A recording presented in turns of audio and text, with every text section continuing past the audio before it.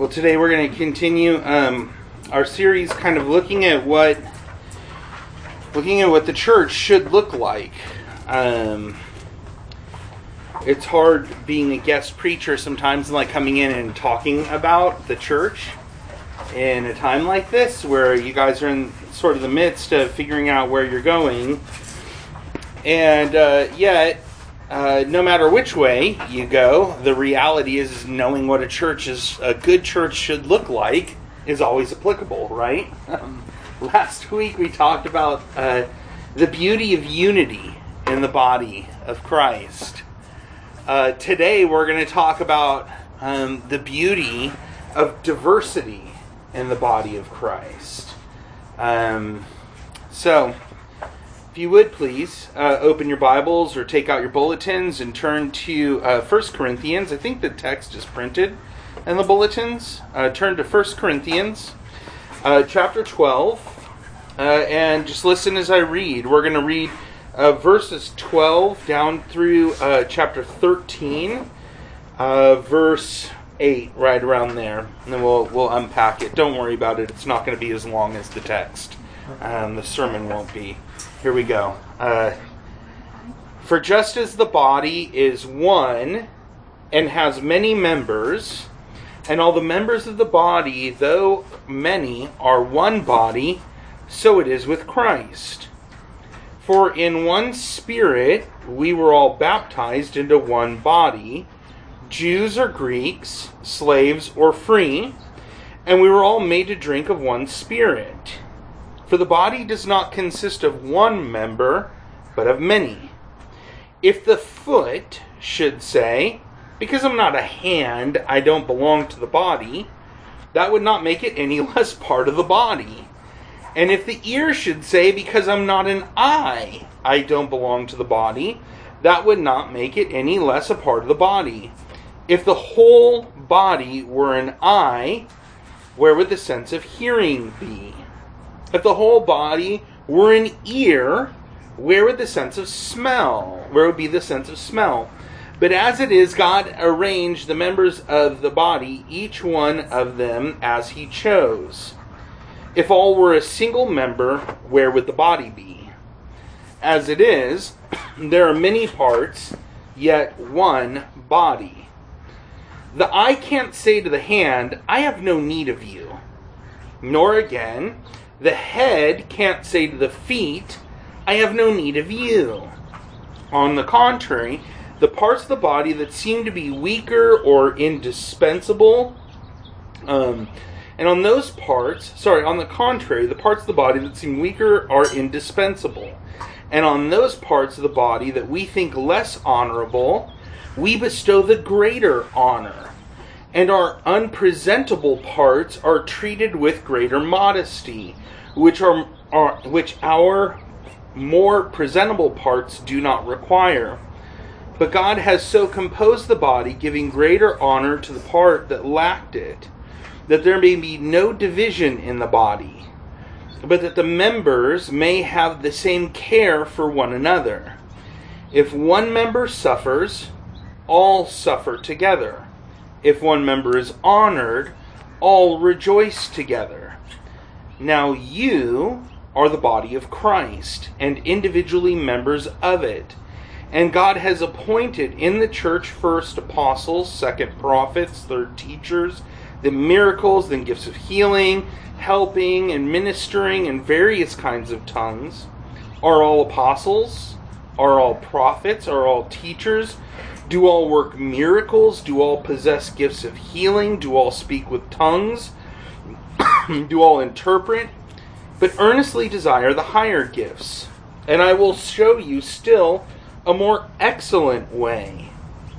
If I speak in the tongues of men and of angels, but have not love, I'm a noisy gong or a clashing cymbal. And if I have prophetic powers and understand all mysteries and all knowledge, and I have all faith, so as to remove mountains, but I have not love, I'm nothing. If I give away all that I have and I deliver my body to be burned, but have not love, I gain nothing. Love is patient and kind. Love does not envy or boast. It's not arrogant or rude. It does not insist on its own way. It is not irritable or resentful. It does not rejoice at wrongdoing, but rejoices with the truth. Love bears all things, believes all things, hopes all things, endures all things. Love never ends.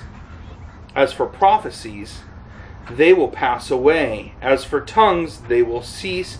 As for knowledge, it will pass away. As far the reading of God's Word. This is a long passage. I get it. And it can be scary when a Presbyterian pastor gets up to preach this long of a passage. Number one, how am I going to fit it into 3 points? I don't know. It might be 4. Hopefully it doesn't take that long. But as I've meditated on the church, not only is unity something that's so very important, it must be at the core of who we are as a church. Also, diversity needs to be at the core of who we are as a church. Paul thinks that so much that he addresses the reality of diversity in almost all of his letters. We read about it in the book of Romans. We read about it all throughout his shorter epistles. And here in 1 Corinthians, he just gets right after it. We're a unified people that's diverse. Today, what I want to do is I just want to encourage you in a couple of really fundamental ways. We aren't going to spend a lot of time spinning our wheels over what love is. We aren't going to dive into all of these different giftedness and how it applies to us. Well, I want us to really focus in this passage, because I think it's the point that Paul's trying to make, is God has woven us together through Christ to be a diverse but unified body. God has woven us together through Christ so that we would be a diverse yet unified body. Let's go ahead and dive in. First point, Christ has given us each other so we can be formed into His image. You notice what's happening here. The Apostle Paul is talking about how we are the body of Christ. We are the image of Christ. For so much of my life, I've spent so much time hating my body. Hating the way I was formed. Hating the way that I look. Hating the way that my mind works. Christ doesn't hate His body. Christ loves His body. It's always amazing to me how much Christ loves His body. How much He loves you. That He would actually seek to make you a part of Himself. And then He would take this group of people and He would turn us to the world and say, this is who I am. This is my body. If you stop and think about it, Christ doesn't wish that we were someone else. Isn't that fascinating to you? There's no sense in which Jesus looks down at the church and then He looks at the Mormons and He's like, oh man, I wish the church was more like the Mormons. Unlike me, when I look at someone else and I'm like, oh man, I wish I was more like this person. Jesus looks at us and He says, you're one body. You're all members of this body, and this body is mine. Sometimes we feel ineffective. Sometimes we despise our gifts. Sometimes we wish we were like someone else. And yet Jesus, in His kindness, says, no, you're a part of my body. Your gifts are valuable and important to me. And in this diversity of gifts, this diversity of people, I'm going to present myself to the world. And notice what he says. He says this isn't just about our giftedness. This is about other things as well. Look down at your Bibles. Verse 13, for in one Spirit we were all baptized into one body, Jews or Greeks. Why would that matter? Well, the Jews thought that because of their race, they were the chosen people of God. And that was true all up until Jesus came. And then Jesus takes the covenant people of God and he explodes it out to include everyone. Jesus says, we're one body, whether you're black or you're white, whether you're Asian, whether you're Hispanic, you are a part of one body, the body that I present to the world. Multi-ethnic, multicultural. But he doesn't stop there. He says slaves are free. Socioeconomically, whether you were a slave, a bond slave, or someone who was taken into captivity, whether you were a slave or you were a free man, whether you were poor or rich, educated or uneducated, you're a part of the body of Christ, and Jesus is pleased to have you as a part of his body.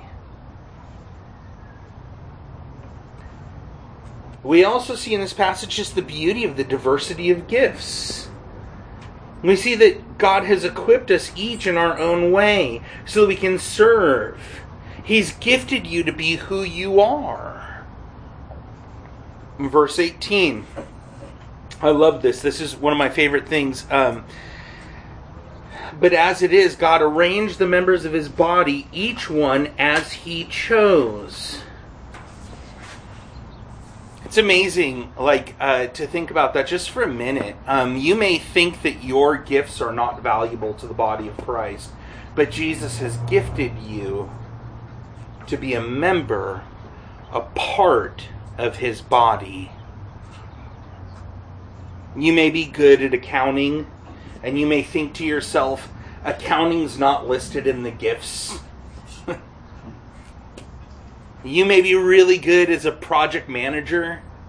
You may be a great mom. You may be a great artist. And you may say, wait a second, where's my place in the church?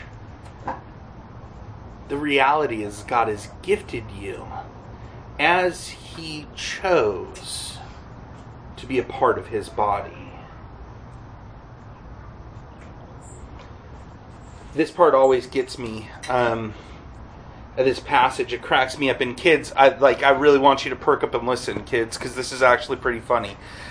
Jesus says that if everybody was an eye, where would the rest of the body be? Now think about this, kids. I don't know if you've ever seen the movie Monsters, Inc. Have you guys seen that movie? Yes, some of you have. Okay. You know the little green guy, Mike Wazowski, right? And he's a gigantic eyeball. Can you imagine Mike Wazowski without arms or legs just kind of rolling down the street, right? Like a big eyeball. Would he be a body? No, he wouldn't be. You see, that's the amazing thing about the church, kids, is that you may think, oh, it's just the pastor or just the person playing music or the person praying who's important, but that's not true. Jesus has given you, kids, and the rest of us, to the church so that we would all look like Jesus. So we wouldn't just be a gigantic eyeball or a big nose or a big ear. We would be a part of the body of Christ.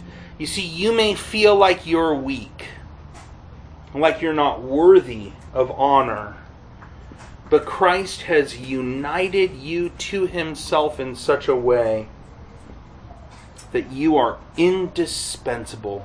It means we can't get rid of you. You're needed. You're loved. Second thing, Christ has given us honor so that we would be unified. I often wonder what part of the body of Christ I am. If I'm like one of Christ's beard hairs, or, maybe I'm a toenail or something like that. Too often we look at other parts of the body of Christ and we grow annoyed with them.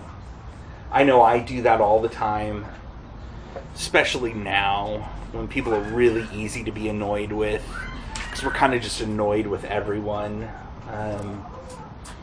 It's really easy to be annoyed with them, or cold, or indifferent, or even flat out hostile. It's easy to judge other people for not being a part of our group. It's easy as a church to do that. It's easy in the church even to do that with other people.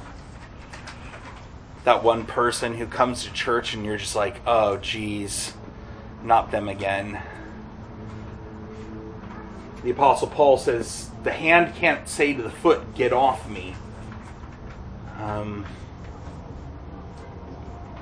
You're united together because the unity of Christ and his body is such that it should never be torn apart.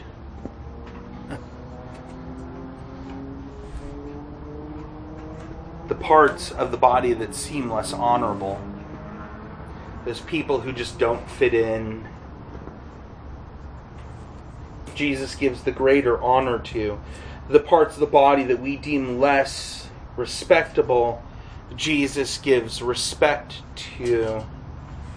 You see, we may think that kids or the disabled, people from the LGBTQ plus community who are trying to follow God, who come to worship with us, we may be tempted to think that they don't have a place in the body of Christ. Those parts that we think are less honorable, Jesus covers and makes more honorable. You see, Jesus doesn't hate his body. Ephesians 5 tells us that nobody hates their own body. But we feed it, we nourish it. You see, even though I don't like the way I look, I still eat, I still drink, I still sleep, I still care for myself, I exercise. Jesus feels the same way about his body. He loves, he nourishes, he cares for us. And we're so put together that when one part of the body suffers, the whole body suffers. Right now, in one of my fingers, actually it's this finger, I have a little pocket of swelling just right underneath one of my tendons, and it's pulling that tendon away from my bone. My whole body suffers because of this dumb finger. I can't sleep at night. Whenever I grab something with this hand, it hurts. Yesterday I was trying to build something and I just bumped up against it and it just shot pain all through me. One part of the body, a little tiny joint, just a little bit right here. Whole body suffers.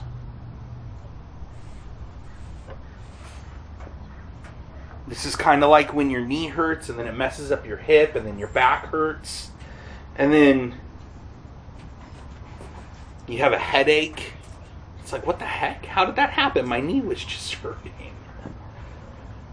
And the Apostle Paul tells us that when one part of us suffers, the whole body suffers. We're so intricately and intimately tied together. Or at least we should be.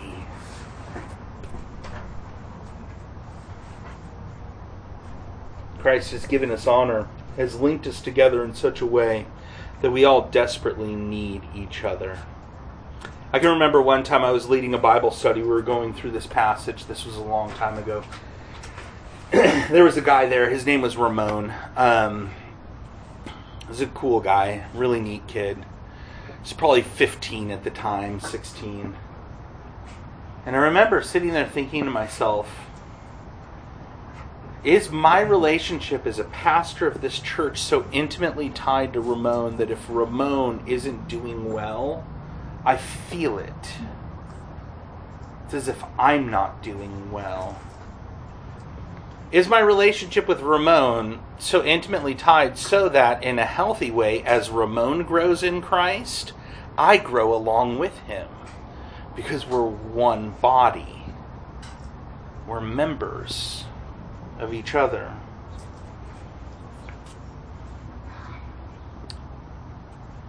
The Apostle Paul goes on. Third point. He tells us to exercise our diverse gifts in love. We aren't going to get into this very much, what love is. Whenever I say that, I always think of that old song, I Want to Know What Love Is. It literally flashes into my mind every time I say that. Here's the reality of it: is we read this gift or this list of the ways love is, we're seeing the person and work of Christ. The one who is patient, who believes all things, who bears all things. We see that. And Paul really lays it out in such a beautiful way. He says, hey, look, you may be a phenomenally gifted person at speaking, but if you can't love people, then you're like noisy gongs, like clanging cymbals. I don't know if you've ever been to a church where there's a drum set and the drum set is left open after church, and inevitably there's the kid who walks up to the drum kit and just starts wailing away, right?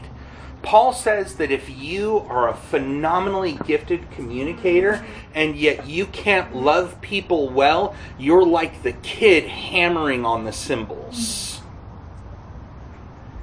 He says you can be the smartest person in the room. You can be the person who has all the faith in the world so that you can look at a mountain and just remove it. Miraculous faith. And yet if you can't love people,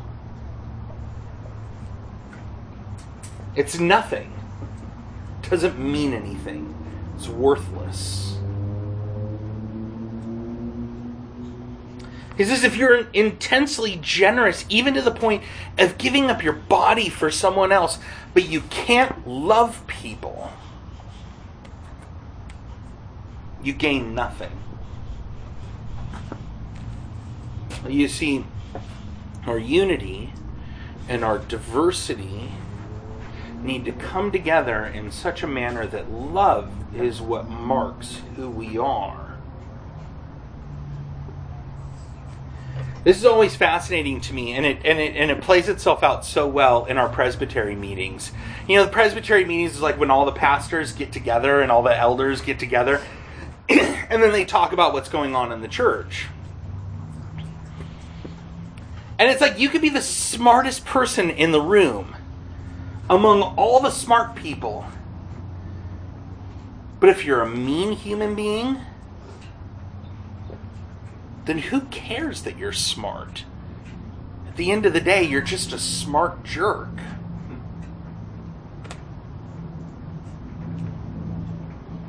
You can be the most gifted preacher in the room.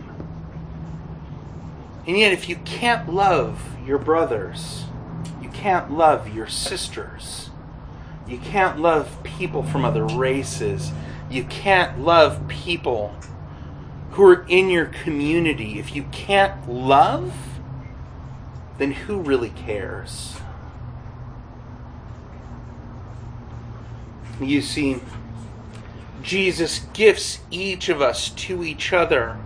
He's equipped each of us to be a part of his body and to exercise that diversity, to exercise our giftedness in love for one another. So, a word of encouragement. Jesus has died to make you a part of himself. He loves you. That could be good enough just to stop right there. Jesus loves you so much that he wants you to be a representation of himself on earth. It's beautiful. Christ is not ashamed to have you as a part of his body. You may only see your weakness. You may only see the ways in which you fail. But God has made you who you are and has gifted you in unique ways to serve his church. Christ is pleased with how his body is arranged. We may think we're a part of the dishonorable parts. God looks at us and he bestows honor on us. On you, brother. On you, sister. Christ has united you to himself and has united us to each other and has given us gifts. And those gifts, exercised in love, make us into the image of Christ. Notice, there's nothing in this passage about unity and diversity, about how big your church is. There's nothing in this passage about unity and diversity, about how flashy your church is. What reputation, what education. What is in this passage is the body of Christ, unified and diverse, living in love for one another. May God make you into a church that loves one another, that uses your gifts to show the love of Christ to the world around you. In the name of the Father, and the Son, and the Holy Ghost. Amen. Let's pray. Jesus, we thank you that you aren't ashamed to have a diverse church. People from every tribe, nation, tongue. That's what heaven's going to be like. We thank you that you aren't ashamed to have us in all of our weakness, all of our fragility, all of our frailness as a part of your church. You bring us together. You equip us with gifts so that we might love each other and the world around us. And in doing that, we can actually show the world who you are. So God, build that in our hearts. Build that in our lives. We pray for Christ's glory and his sake in the building of his kingdom, not ours. Amen.